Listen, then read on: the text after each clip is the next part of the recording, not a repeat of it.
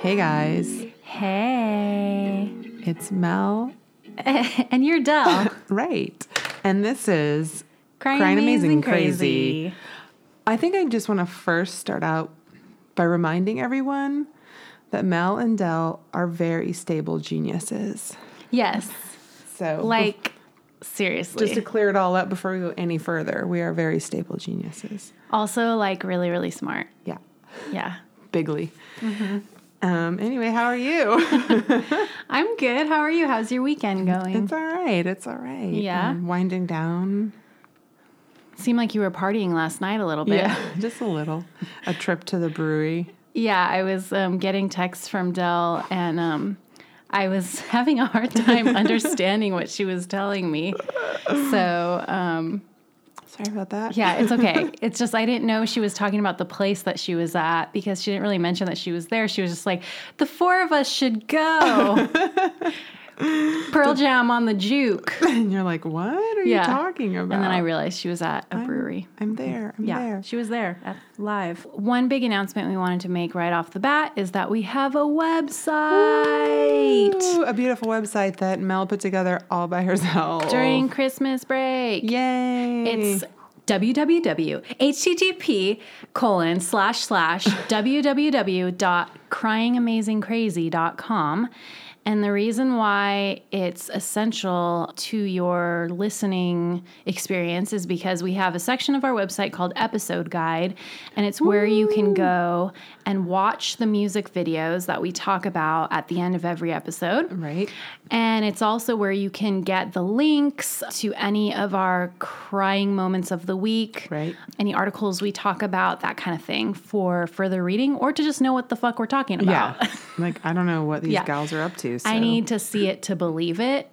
That's right. Yeah. Cool. Yeah. Yay. Thank you, Mel. Yeah. And we forgot a cheers. Oh, right. Cheers. Cheers. Full disclaimer, I'm drinking water. Wah, wah. I forced Del to get hipster coffee. The most hipster. Yeah. We recognized it right off the bat because there was two hipster gypsies outside drinking their coffee. Yeah, and there was a free little library in the entrance. Of course there was. The menu was very minimal. Very minimal. They don't even have decaf, guys. I had to get hot chocolate. But guess what? They have every kind of milk that you can imagine. Including oat milk, which I didn't even know was a thing. Oat milk. Yeah. Sounds gross. It's right on Figueroa in Highland Park. And actually, Del... So did I tell you about the first time I went there and my experience? So this is a hipster coffee shop on Figueroa in Highland Park. And I was treating myself over winter break. I was doing a me time Mel day. And I went to the Hammer Museum to see the fantastic radical women of Latin American women exhibit. The exhibit featured a lot of bush. So much bush. And then afterwards, that's not why I wanted coffee, but this segue is horrible. So anyways, I go to get coffee after I went to the museum, and after seeing bush all day, while I'm parking my car... Yeah. Well, I'm parking my car to go to this hipster coffee establishment in the heart of Highland Park. There was a woman that was just decided to pull her pants down and pee in somebody's yard. So I saw a real life bush. Nice. Take that, gentrifiers. Yeah. Bush in your face. Anyways. That's But I didn't incredible. cry when I saw it. Aw. But there have been times where Del has cried in public. Yes. Many times, guys. Many And that's times. what we wanted to talk about today. So Del. That's our first, act today is all about crying in public. And I mentioned last week about the time I was walking home after a movie watching Diving Bell and Butterfly. The Diving Bell and the Butterfly. It's a French man who's in a car accident, and it traps his mind in sort of like a dead body. So he can only communicate through blinking, and he writes a fucking book via blinking on how beautiful and wonderful life truly is. So that's very creative. that was that was the first time, and it's a true story. That was the first time Del ever cried. Ever. In my whole life. And she was like, one day I'm going to start a podcast all about this moment. And I'm going to savor it. Anyway, that was something we talked about last week, so we're bringing it into this week. However, for this segment, most of my crying in public stories consists of me simultaneously peeing my pants in public. I like it, I think. Tell me more. The first story, and they both happen, or all of them happened while I was in high school. So I had this problem with like laughing so hard that I would piss my pants. And oh, that's why you wear diapers. Yeah. Every time we record the podcast, she just puts these Depends Let me on. change, guys. Let me get ready. So one of the times, my mom, my brother, and I were at Target looking at the camping gear, and they had like these bed rolls on a shelf that was kind of like above your head. And my mom was crouching down below me looking at something else on a lower shelf, and I pulled one of the bed rolls down, and all of them like started falling on her head. And like I started laughing so hard, but she was really mad, and she like grabbed one of them and was like, "How do you like it?" and just started hitting me in the head with it. And I was laughing so hard, but like holding in my laugh because she was so mad that I pissed myself. Like that's how it came out. And so where were you at? In Target? In Target. Oh. And so I immediately, like, from laughing, turned to crying. And my mom was like, "What's the matter?" And I'm like, "I just peed my pants." So we had to, like, you know, find a sweatshirt, run out of Target because I had peed myself. So oh, that's the classic move, is the sweatshirt tied around the waist. Yeah, that's like a dead giveaway. Or that's like if you're like, I don't know, like, did I start my period? Right. And you can't, like, be looking at your own crotch. Yeah. So it's like you just run to the bathroom with a Or you, like, sat on something. Right. So that was the first time I cried / peed in public. Mm-hmm. The first time. The first time. The second time was in AP history class in high school. I peed my pants in class. I feel like in class? In class. Oh my God. So we were watching, I'm like tearing up right now. We were watching some AP history documentary. Like it wasn't like the teacher's lazy today and we're watching a movie. It was like some like serious like Holocaust, you know, skeleton body documentary. Like it was dead serious. And the teacher aide and my best friend Carrie were like outside of the classroom, but the classroom door was wide open. And they were outside of the door, but they had a rolling chair, and they kept like sending each other past the doorway, but like on the chair, but like doing different poses. And so I was trying to like keep it in. And then at one point, Carrie went flying and the chair like hit the dent in the sidewalk, and it literally like launched her in the air, like across the doorway. And I couldn't like start busting up in class because it was like a Holocaust so it's always movie. So I held it in again, like this laugh, and then I just started peeing myself. During a Holocaust documentary. In class. And then I think I was just like crying tears of laughter, but thank God it was the 90s and all our clothes were so baggy. So I had like a flannel that I tied around my waist. You had multiple layers, yeah. And then like every time this would happen, I would have to like go in the bathroom, strip down, like take off my underwear, throw them away, and like try to clean myself up and like spray, you know, with like Bath and Body Mist cucumber melon, like spray the crotch of my giant fucking cords. And then go throughout my day because, you know, both my parents worked and there was no way they were like going to leave work because I pissed my pants at school in high school. So those were two of them. And then I had this best friend. Every time I went to her house, every single time I would pee my pants again from laughing so hard. Oh so, my like, gosh, you have a problem. I did. I don't or anymore. I don't know. Therapy. Did you go Yeah, to therapy? I did. The doctor was like, "We must kill you from this pissing disease." Yeah. So I don't laugh and piss myself anymore. Instead, I just laugh really loud and hard. I guess it was just like those times where like you had to suppress it. Yeah. Except for at my friend's house, like she was just fucking funny and would just make me pee myself. So I hate that when you have to hold in your laughter. I mean, I hate it / love it. Because Yeah. it's always... It's so good. It like makes you laugh harder because you have to contain it. So I had a recently at well, maybe not. Maybe 2 years ago? Yeah, 2 years ago. So at my work, we do a white elephant gift exchange. Mm-hmm. But like a lot of people interpret white elephant differently. Sure. And so mine are always really funny and tacky, and people hate that. yeah, I usually, I do that too. Like I buy I bought a DVD from Rite Aid that was like chick flicks, and like 10 chick flicks, and they were like really weird, all rated R chick flicks. Never heard of them, but starring A-list like Reese Witherspoon and stuff. I feel like that's a dope gift. Yeah, I know. Heather stole it. She kept it, so she got it. But anyhow, what up, so Heather? yeah. Okay, so 2 years ago though, it was so embarrassing. It was just like one of those things. It's like if I'm tired, I get like kind of loopy and giggly, you know? Right. So we were doing the White Elephant gift exchange, and I may have told you this before, but so I work in a very diverse office. There's, you know, there's a lot of women of different ethnicities.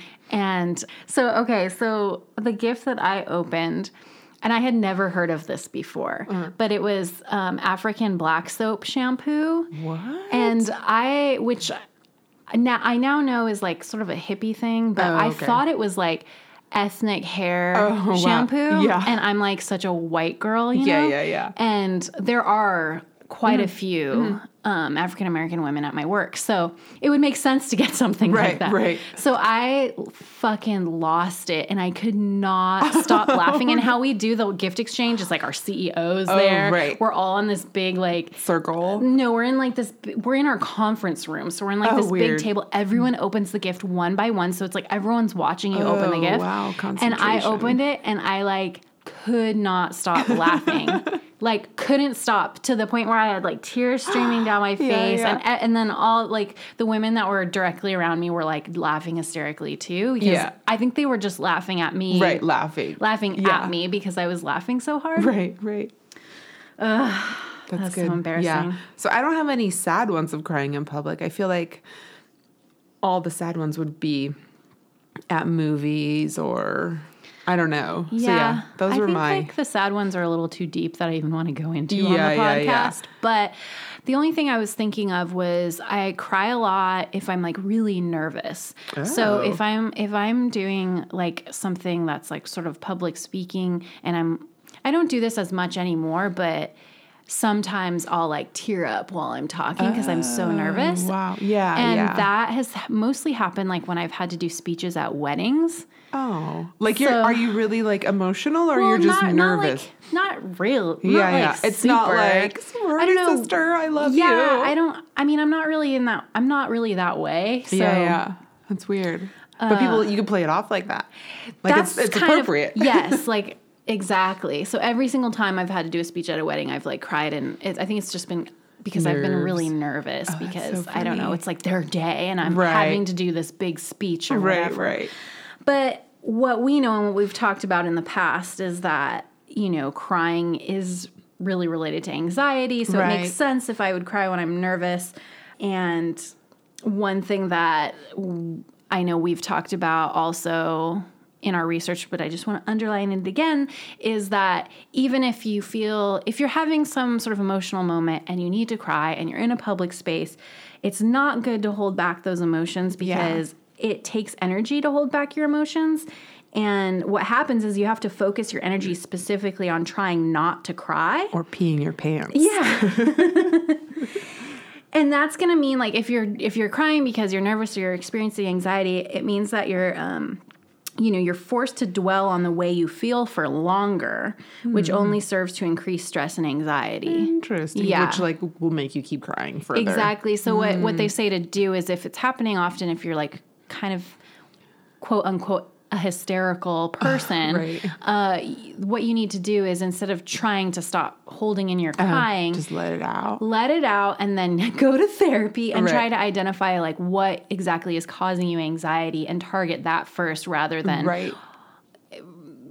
looking at it like I need to stop crying so much. Look at it as I need to figure out what's making me anxious and deal with that. It. So like for me, for example, public speaking has always been a scary thing. Yeah. Which is funny because I work in communications. Right. I do it fine, but I do get a lot of inner anxiety over it. So for me, it's like dealing with that and figuring out that would help then versus being like, oh my God, I can't cry. Is that why like slapping someone works when someone's hysterical? You just like slap throwing them in the water face? on them? Yeah, like snaps them out of it, or I don't know. Probably. Well, next time I see you crying at a wedding, can I slap you? Sure. You could do it. I'll probably be so pickled. Yeah. I'll be pickled enough where I won't feel it. Yeah. Oh, one thing that's kind of related to this, though, that I wanted to ask you about was what we see a lot on the internet now is people sharing other people's emotional moments through videotaping them, and then it becomes a viral video. So, for example, did you see, and I don't know how I feel about that. So it depends on what it is. So like some common examples would be like engagements, like filming your fucking engagement, which I just think is kind of cheesy and like it's supposed to be a personal moment. That's my, is that how you feel? I do. I knew someone who like, whatever, like basically planned out her whole proposal, and like there was a guy in the bushes like filming it, and she like knew everything about it, but was like acting like so surprised for the video. And it was just like so dumb. Yeah. But I don't like that. I agree that it should just be like between the two of you. But I do know some coworkers, they got engaged like at a waterfall in Hawaii, and everyone filmed it. So like everyone was like, you know, airdropping it to them so that they could, and they literally got like hundreds of photos from all the strangers around, like that were just filming the engagement. At least they're airdropping it to them, and they're not posting it online. Because that's kind of the thing that so what got me thinking about this was, I don't know if you saw this video, somehow it wound up in my news feed on Facebook, but there was a video that went viral recently where it was a man who was like telling his son that the mom was dead. Whoa, and so I did not see filming this. That moment. And the reason why the dad chose to do that was because it was supposed to be this whole thing because she died of a drug overdose. So it's supposed to be this whole like PSA type of a thing about like, don't do drugs because your kids will fucking cry when you die. Oh my God, dude. I was just like, I feel like he could have sold that to a company and they could have filmed a reenactment. Like that's really fucked up. I think it's super fucked up. Think about like, okay, perhaps your point is being made, but like, how do you think that kid's going to feel knowing that video's out there? I don't think I would want to relive a moment where I found out a loved one of mine was dead. No way. Like over and over, relive it over and over and over again. And like, especially like a child that doesn't have the state of mind to even consent ever until they're an adult. Like that's and it pretty comes fucked off up. as disingenuine to me by the dad. Like the dad's thinking about this, like filming it and like what it means rather than like the moment of like telling your kid that their mom's dead. Yeah, it's pretty fucked. I mean, it's kind of like that stupid asshole hick couple that was like pulling pranks on their kids. Yeah. And like targeting the one kid and like constantly like making him cry on camera and like pranking him so hard, and it's so fucked up. And like eventually they got in trouble and got their kids taken away from them, which good. Yeah. And like they were like, it's a misunderstanding. He understands that these are for... He's a child. Right. It's still his like real reaction and emotion. But anyway, that's pretty shitty. I did not see that one though. That's wild. Yeah. And the person, like, it was presented in a way that was like I don't know. It was somebody that I must be friends with on Facebook. Was just like, see, this is so sad and so true, like blah da da. And I'm like, I hate this so much. It's like, also, I must add that I don't know if it's like his stepmom or something or the sister, because I didn't even watch the whole video. I was too pissed actually. But so the dad's talking to the kid, and there's a woman that's like kind of like hugging the boy as he's getting the news. Jesus. And it's really fucking sad. She's smoking a cigarette. Oh my God, dude. So I'm like, WT, these people are kind of trash. WT. Yeah. Pretty WT. Yeah. That sucks. Do you have any like memorable... Crying in public? Yeah. Not really, to be honest. It's like the typical... Yeah, it's mostly just like I said, kind of like, yeah, the typical when I'm nervous or something really tragic. Like, you know, if you've kind of are mourning. Like, I've cried in public when I'm like mourning over something. Well, next time we cry in public, we should totally film ourselves and make a video. Yeah.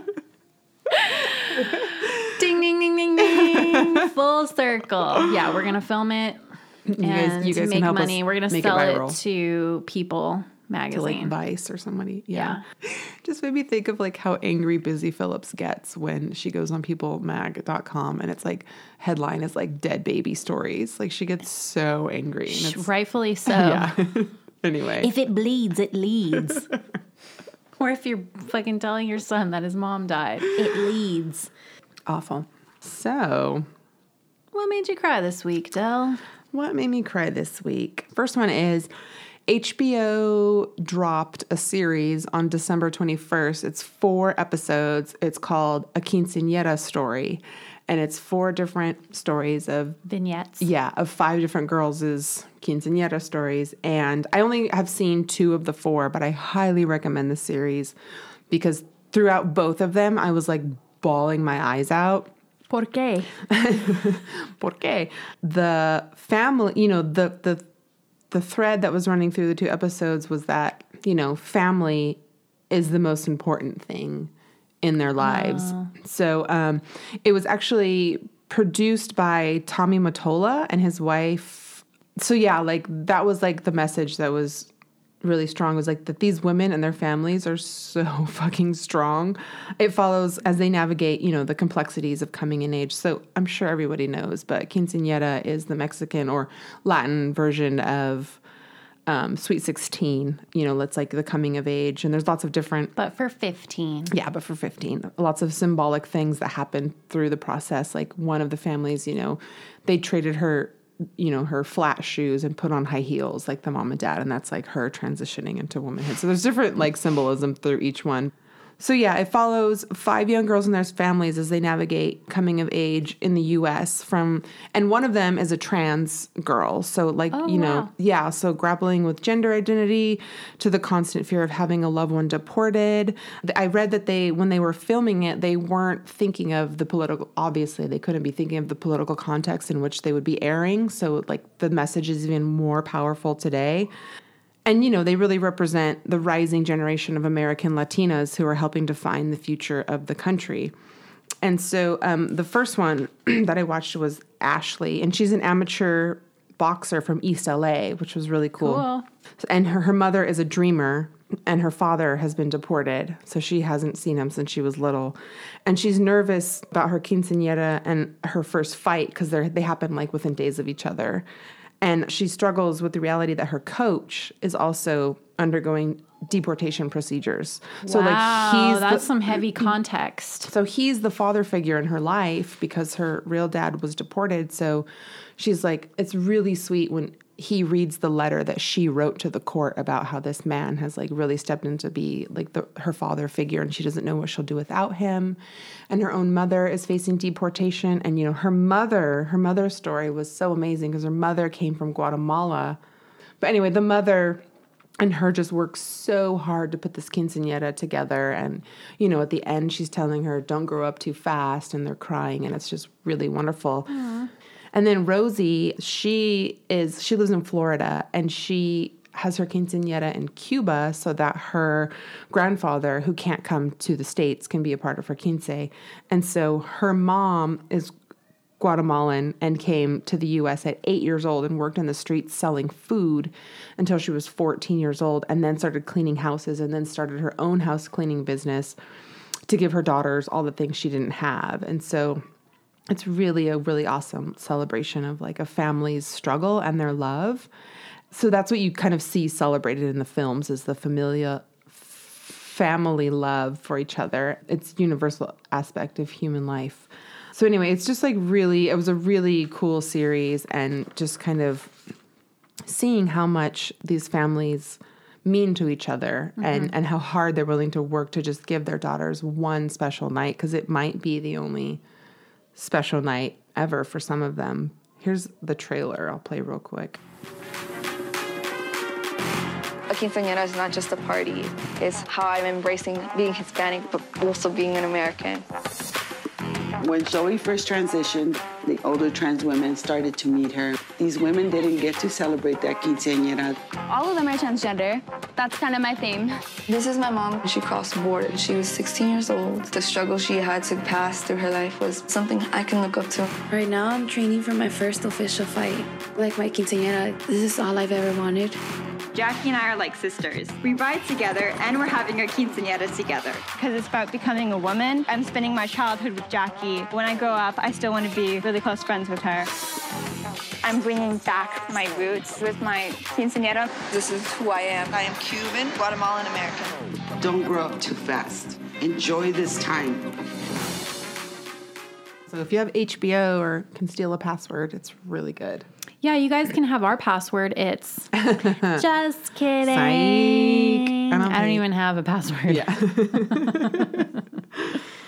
Do you want to do one next? Sure, yeah. So one of the things that I saw this week that was really touching and made me cry was it's about Steve Heidig. Shit, I don't know how to say his last name. Yeah. He's Hungarian, but he's 85 years old. He lives in East Hollywood, and he's a jazz drummer. He came to the U.S. with his wife in 1957 after Hungarians revolted against Soviet control. And the whole story is amazing. Okay, so I think just reading the first part of the story will really set the tone in terms of why this made me cry. I'm just going to say Steve Heidig. That's how I'm going to decide to pronounce his last name. Steve Heidig moves through his small East Hollywood apartment with tiny shuffle steps as if to avoid a fall. His slacks are creased. His shirt is pressed. It doesn't cost money, he says, to hold your head high. Heidig, almost 86, is blind in one eye and deaf in one ear. He's carried that burden since a childhood injury when he and his family took cover in the cellar of their home as bombs thundered down on Budapest. Jesus. Lately, the good eye isn't so good, so he keeps a big magnifying glass handy. But Heidig has bigger challenges than that. His rent is roughly $1,000 a month, and his Social Security income is about $900 a month. It's a total miracle how he exists, says one friend. The secret is disciplined austerity, occasional help from buddies, and a once-weekly job as a jazz drummer, a job that feeds Heidig's soul. When the DWP shut off his power briefly, Heidig borrowed a camping light from a friend. A $300 gas bill gathered dust until a buddy covered it. "Hello, my angel," Heidig called out one day to a woman who knocked at his door and delivered a tray of food from St. Vincent Meals on Wheels. Sometimes that's his only food in a day. Jeez. So it goes on, and it's just actually, even though it sounds quite sad at the beginning, it's the most heartwarming, amazing story with beautiful black and white photos that go along with the story. And it's all about this 86-year-old man who is...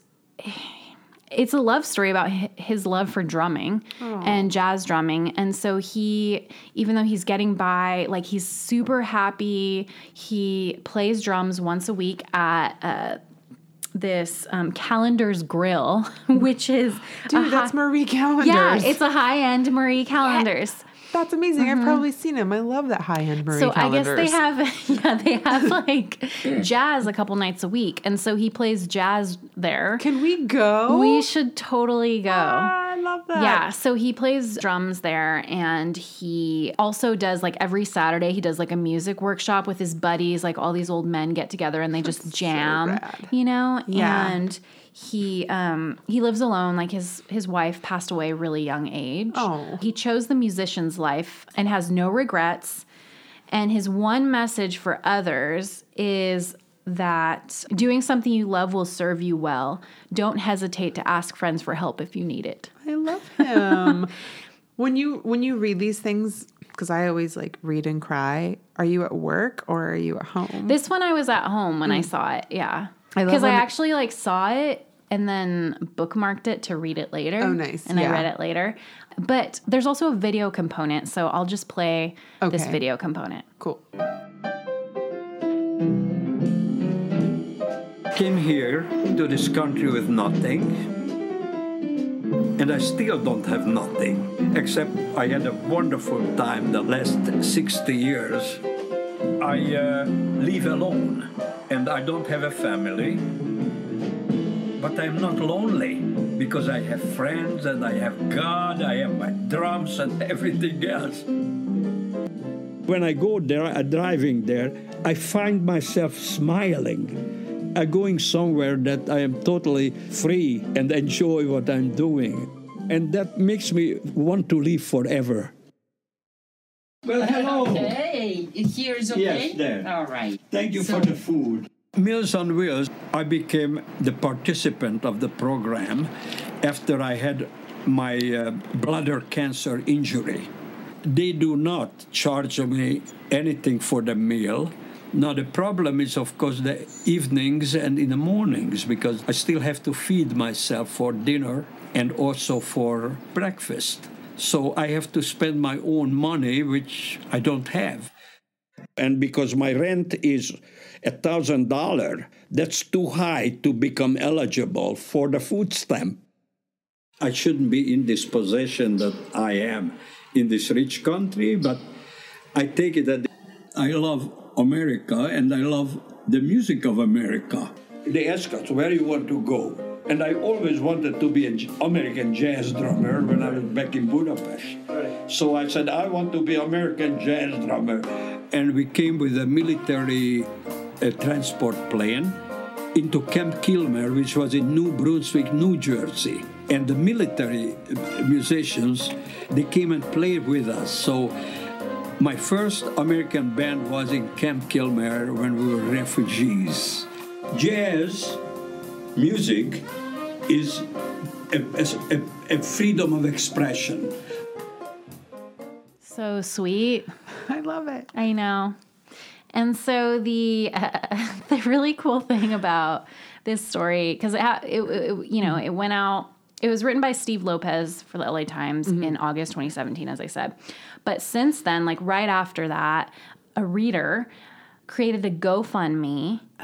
And their goal was to just have $10,000 for him to sort of help him get by as he's, because he's actually losing his sight. He has a lot of health problems, obviously.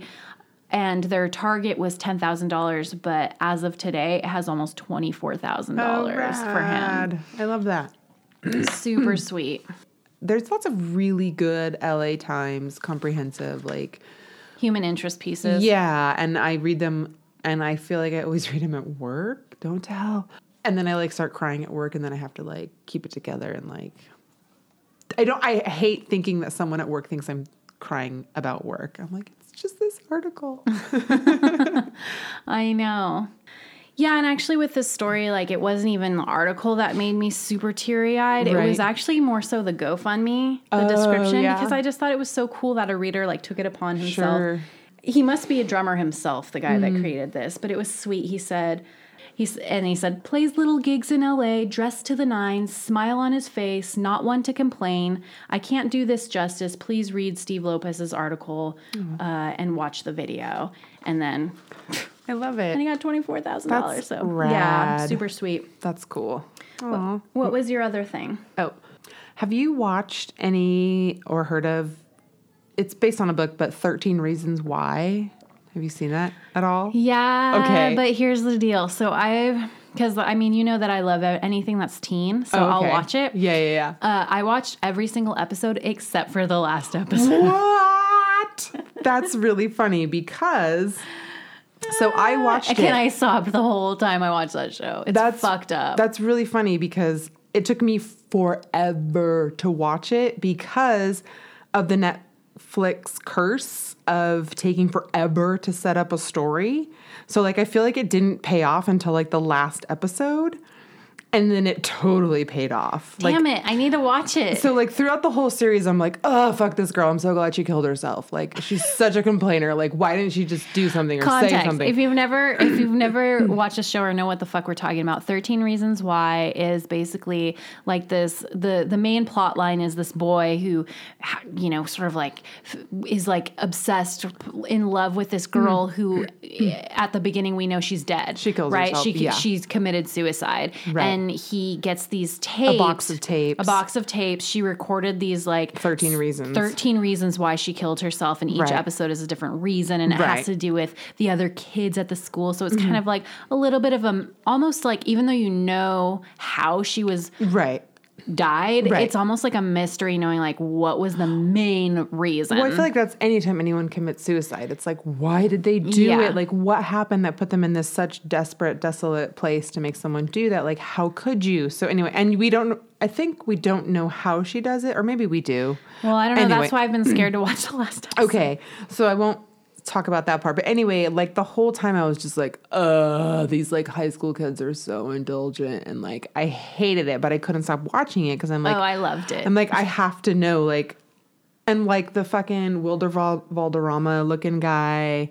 like his whole, I was just like over him. Oh, the gay kid? Yeah, like I was just like over him and like whatever. I was over the whole he was like series. a greaser. He's Yeah, like yeah, fucking yeah. wearing like But, a like, jean jacket. He like fixes cars. And like he knows everything about her and what happened, but he won't tell anyone. Like yeah. it's just so obnoxious. Anyway, but I did it. I like finally like over Christmas break, I was like, I'm gonna fucking finish this. So I watched like the last 3 episodes, and then it got so good, and I'm not gonna ruin it, but like it was really intense. And the whole last episode, I was bawling. Like the rest of the series, I was making fun and laughing, and then the last episode, just bawling. And you know, it's a really great look at what high school kids are dealing with now. You know, you and I, we went to school, and if we were bullied, it stopped when you left school. But now it's 24/7 because of social media. And like, you know, kids now, they go to school and they have their school life, and then they come home and they have their social media life. Like they don't interact with each other after school as much as we would have. You mean interacting in person after school? Right. It's all social media now. So, you know, and everything is there for everyone else to see. I can't even imagine the FOMO that would happen for me. I know. So like bullying goes home with you, and like one event can forever define who you are. Not that that's ever been any different, but especially now. The part that really made me cry is the main character, Clay, who's the boy who's in love with her. He says this line, and it just like, that's where I lost it. And, you know, he just says, it has to get better. The way we treat each other and look out for each other, it has to get better somehow. And I just feel like that's like universal everywhere. Like the way we treat each other in person and online, like it's not good, guys. So, and then, you know, it was just so sad throughout the series too, I guess, just watching her parents and the reaction of her parents in the last episode was just so tragic and so sad. And I feel like that's what kept me as a teenager. You know, I don't know about you, but like when I was a teenager, like I think every teenager has suicidal thoughts of some sort. And just whenever I would let myself go there, as a deep emo teen, like that's what always would stop me from taking it further, was like the thought of how will my parents react, how will they live, and like just imagining what their life would be like, you know, post. Yeah, or anyone. Yeah, so like that was just really heartbreaking. And you know, they're just really trying to change, that series was, or the book, just really trying to like change the narrative for teen girls and educating kids on consent. Like, what does it mean? Right. And so I didn't know there's some assault things that happen. Yeah. So it's really like that could be triggering. Super triggering for anyone who's ever had anything happen to them. But I didn't know this, but Selena Gomez was an executive producer. Oh, really? I didn't know that either. So like she actually does some pretty cool stuff. Yeah. So I feel like, yeah, she wanted to, you know, take on the bullying and stuff and the aspect, or like really highlight. And there's a companion piece to the series that's like a half-hour thing, like Beyond the 13 Reasons, where they really, like the producers and the directors and psychologists like really break down everything that's happened in the series and what they were trying to do to like help teens today. And it's just, it was really beautiful and amazing. And I didn't think I was going to get there because I know everyone else thinks it's like such an amazing series. And I was just like, I don't get it. But the final episode really like... Okay, I need to watch it then, the final episode. Finish it. Yeah, It's been like a year because I watched it like when it first came out or whatever. Yeah. And then I just couldn't bring myself to watch it. Yeah, I feel like it took me a year to finish. Because I'm never like, let me sit down and watch a suicide. Like, I don't... Yeah, it's not anything you're like jazzed to do. No. It was like same with, there's like a couple things like that movie Precious. Oh yeah, I could never watch that ever that again. One I had to like really kind of pump myself up and get ready to watch it, you know, just knowing what I was getting into. Yeah. Yeah. But on a happier cry thingy, the other thing that I really loved this week that made me cry was this really sweet story that aired on CNN, I believe. I saw it online. It was CNN produced. Fake news. Yeah, fake news. So this is completely fake. It's a sci-fi fantasy story. No, but it's about a couple. It's a love story, and it's about a couple, and they both have Down syndrome. Oh.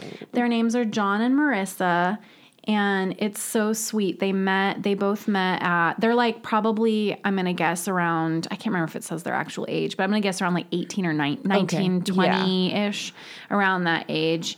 And the girl lives in the Bay Area and the boy lives in Fresno, but they still get together. Their parents drive them to get together like a couple times a month. That's so sweet. And it's so sweet and just like so pure, Yeah. you know? Wait, where did you see this? Or CNN? It's CNN. Yeah. And the nice thing about it is, well, it's just interesting, like how they navigate that type of relationship and how their parents navigate it. Yeah. And it also talked a lot about this really cool program that John is in called Wayfinders, and it's at Fresno State, and it's a program for them that's like, you know, a college program. Oh, cool. And through that program, it also helps them like with a job, and also helps them to be able to like be self-sufficient and pay rent. So he like has his own apartment and stuff. And it was really sweet. I have an uncle who has Down syndrome, so I'm always like, it's, you know, kind of personal to me. Yeah. No matter what happens between Marissa and John, I'm going to support her 100%. If John ends up being the guy for her, great, we'll go for that. It's not my life, it's Marissa's life. And I just help her facilitate what she wants to do. Being in love is so peaceful, lovely. Sometimes I do get butterflies into my stomach sometimes. They just know that it feels good, and love should feel good. It doesn't matter whether they truly get what it means, but the essence of it is that it feels good. And if it feels good, then they're in love, yes. I know he has Down syndrome, but I don't like to define him that way. And I don't want he and Marissa to be defined that way necessarily either, because they're both great people. What I want people to know about people who have Down syndrome is they want the same thing as everybody else, and they're totally capable of being in a loving, caring relationship, and they thrive. Love is love. Love is love. I don't even need more details than that. Oh my God. So sweet. I really loved what his mom said, or her mom is like, she just wants to help. Like, it's her life. It's Marissa's life. And she's just helping her facilitate it. Because that's amazing. Because I've known so many parents of people with intellectual disabilities who do not do that at all. And they get treated like babies. Yeah. Yeah. That's really cute. I know. And she talks to them even about like PDAs, Aww. you know, and how there's still like a stigma connected, obviously. Right. Like people would probably stare at a couple that's at the movies together and they're like canoodling or whatever. Yeah. So she kind of talks to her about what's appropriate and not appropriate, but lets her kind of like be the one in the driver's seat, which I love. I love that. And they're so sweet. It's just like, it's like so just like pure joy. And I feel like it's like love without complications. Right. Like it's just like its purest essence. Exactly. That's so sweet. It's almost like what we all want. I know. Like, we're all striving for. But. Yeah. Without, it's like you would think that, you know, having Down syndrome would bring a lot of complications to a relationship, but the way it's portrayed is like the most uncomplicated relationship. Aww. So sweet. I love it. Them. Yeah. That was awesome. Yeah. And now to take a deeper dip into our video of the week. Dun, dun, dun, dun. Lightning crashes. I didn't remember. We never like Del and I are the worst at transitioning to our emo song of the week. This is the time where we talk about a song that can be described as an emotional roller coaster. Yeah. And we've chosen Live this Lightning week. Crashes. Yeah. Yeah. So let's kick it to the song real quick. Oh, I feel it coming back again like a rolling So good. So good. I didn't realize until 5 minutes ago that this song is that old, that it came out in 1994. It doesn't look that old, right? I feel like, and it doesn't sound that old. It doesn't feel, I feel that's like coming out of the 80s. Yeah, I feel like, yeah, right. That's not even considered mid-90s yet. I feel like, I guess. I thought it came out in like 98 or something, but no, it was a lot earlier. So that was like a surprise because I don't remember it being in the same era as like my deep grunge time, but I guess it was. And it, yeah, made it into our lives. From the album Throwing Copper. Throwing Copper. I love the opening. Like, I love the riff. It's so pretty. Good. It's I'm so always like, pretty. Yeah. I feel like, like just its prettiness. But you know what's not pretty? Is the line. No, it's not a who. I would say my husband actually called this. He was like, it's the grossest line in a song. What is it? Her placenta falls to the floor. Like, her seriously. placenta. Because isn't somebody supposed to catch that for you? Yeah, it seems a little dramatic. So if you haven't seen the video, you can go to our website. Then who are you? And cry. Yeah, or you can go to YouTube. Right. But how about go to cryingamazingcrazy.com and get an exclusive look at this YouTube video. Exclusive. But basically it's like very adjacent to the lyrics of the song. It's like a woman giving birth and that kind of thing. Yeah, and people dying. Presumably the woman is dying in childbirth, but I know that wasn't his original intention. Yeah. So Ed Kowalczyk is how I think you say it. I don't have the exact quote, but he was like, I'm just going to do it as Jerry Seinfeld. Nobody's dying. Yeah. Nobody's dying in the act of childbirth as the video portrays, but rather he wanted it to be like a death and birthing cycle kind of portrayed. Right, transference kind of. Because in the song, it's like an old mother dies. Right, and then the baby's born. Yeah. Down the hall. So I think they wanted it originally to be like in a hospital, but then it was shot like in this house with a bald angel. Yeah. That's kind of creepy like looking. Powder. Do you remember Powder? So Powder is heavily featured in this video. And also some cats and like books all over the ground. And like just like a dirty place. Like, why are you having a child in this old dirty house, lady?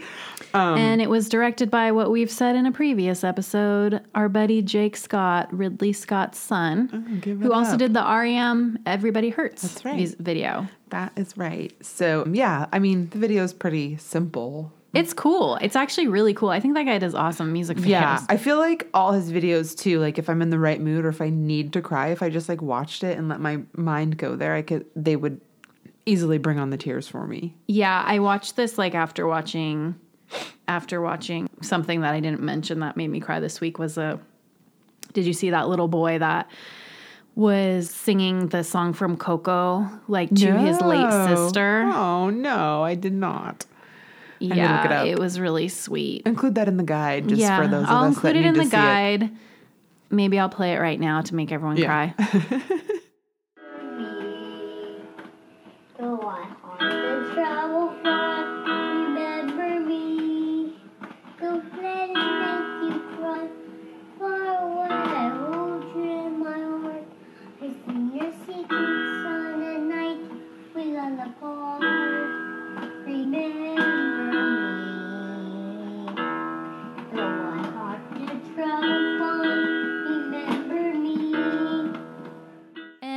We're back to Lightning Crashes.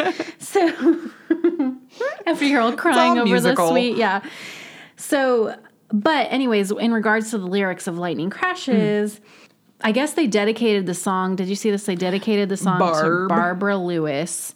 It's one of their high school friends who was killed by a drunk driver around the time the song was written. Yeah. And she was an organ donor. Right. So her life begat saving lives of many. The transference of energy and life, So the song and the video was meant to kind of portray that action, which is really beautiful. And like the blue eyes line.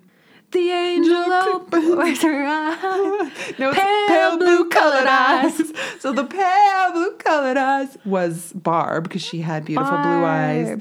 Barb's blue colored eyes. Barbara Lewis. Anyway, so that's really beautiful. Yeah. That's a really sweet way. And then I guess during, because 1994 is when the song came out. So when they were playing it live, because they're live, in 1998 after Columbine, they dedicated it to those students from Columbine, which is like crazy in a time. But yeah. Oh, my feeling coming back again like a rolling thunder chasing the wind. I feel like that was like a 90s like dramatic singing. Like, yeah, very 90s. Like especially like after Alanis. Which, this is a similarity that I wanted to mention. So remember how Alanis had, or Alanis. You say Alanis, I say Alanis. Yeah, Alanis. You say Alanis, I say Alanis. Alanis. Let's call the whole thing off. Yes. Anyhow, so Glenn Ballard helped her write everything. You Ought to Know. Yeah. He also worked with Ed Kowalczyk.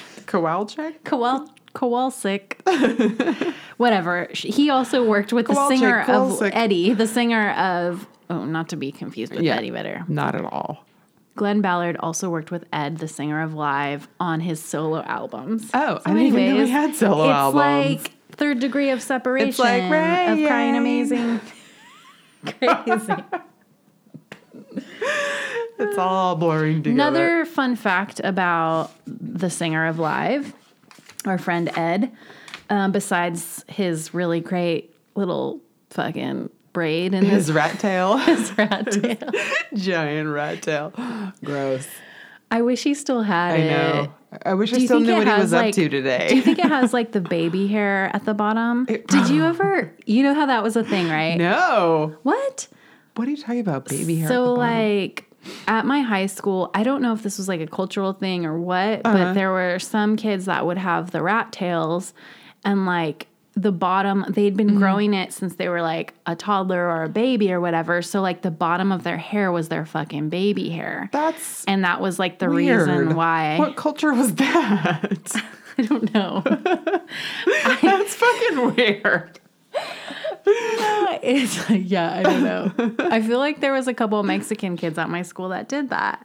But maybe it wasn't. I don't think it was a Mexican thing. I don't know that tradition at all, but who knows? Ask your dad. Rat tails. Dad, did you have a rat tail with baby hairs? Okay, anyhow, our buddy Ed with the rat tail, he had one acting moment. Yes. Okay, you saw that. I did. Yeah. If you guys don't remember, he was in Fight Club. He was the waiter with Ed Norton and Helena Bonham Carter. Yeah. I do remember like when that movie came out, I was like, oh my God, like freaking out and like thinking that he transitioned to an actor, but like that was his only role. He fucking sucked. I don't know. What is that guy up to now? We gotta Google. Well, he was in the band for a while and then he left because there was some kind of drama. I think he wanted to get paid more and they tried to sue him. It was all gnarly. And then he came back to the band just barely in 2016. So I feel like if we get really big and there's money involved, like let's just not sue each other. Prenup. Deal. You guys heard it here first. We're not gonna sue each other ever. Yeah, we'll probably get sued by this dude for talking about his rat tail. For all these songs we're using, we're going to get sued. And all these clips we're ripping off. Jinx. 1, 2, 3, drinks. We're safe. Yeah, we're safe. For now. Yeah. Cool. So that's it. That's us. Number 7, lucky number 7. Thanks, guys. We'll catch you next time. Thanks for listening and keep crying. Keep crying. Pale blue colored eyes. Oh, I feel it coming back again. every time we hear one of those, Edgar is like, Eddie Vedder, Eddie Vedder. And I'm like, no, Eddie was the first. He was the first.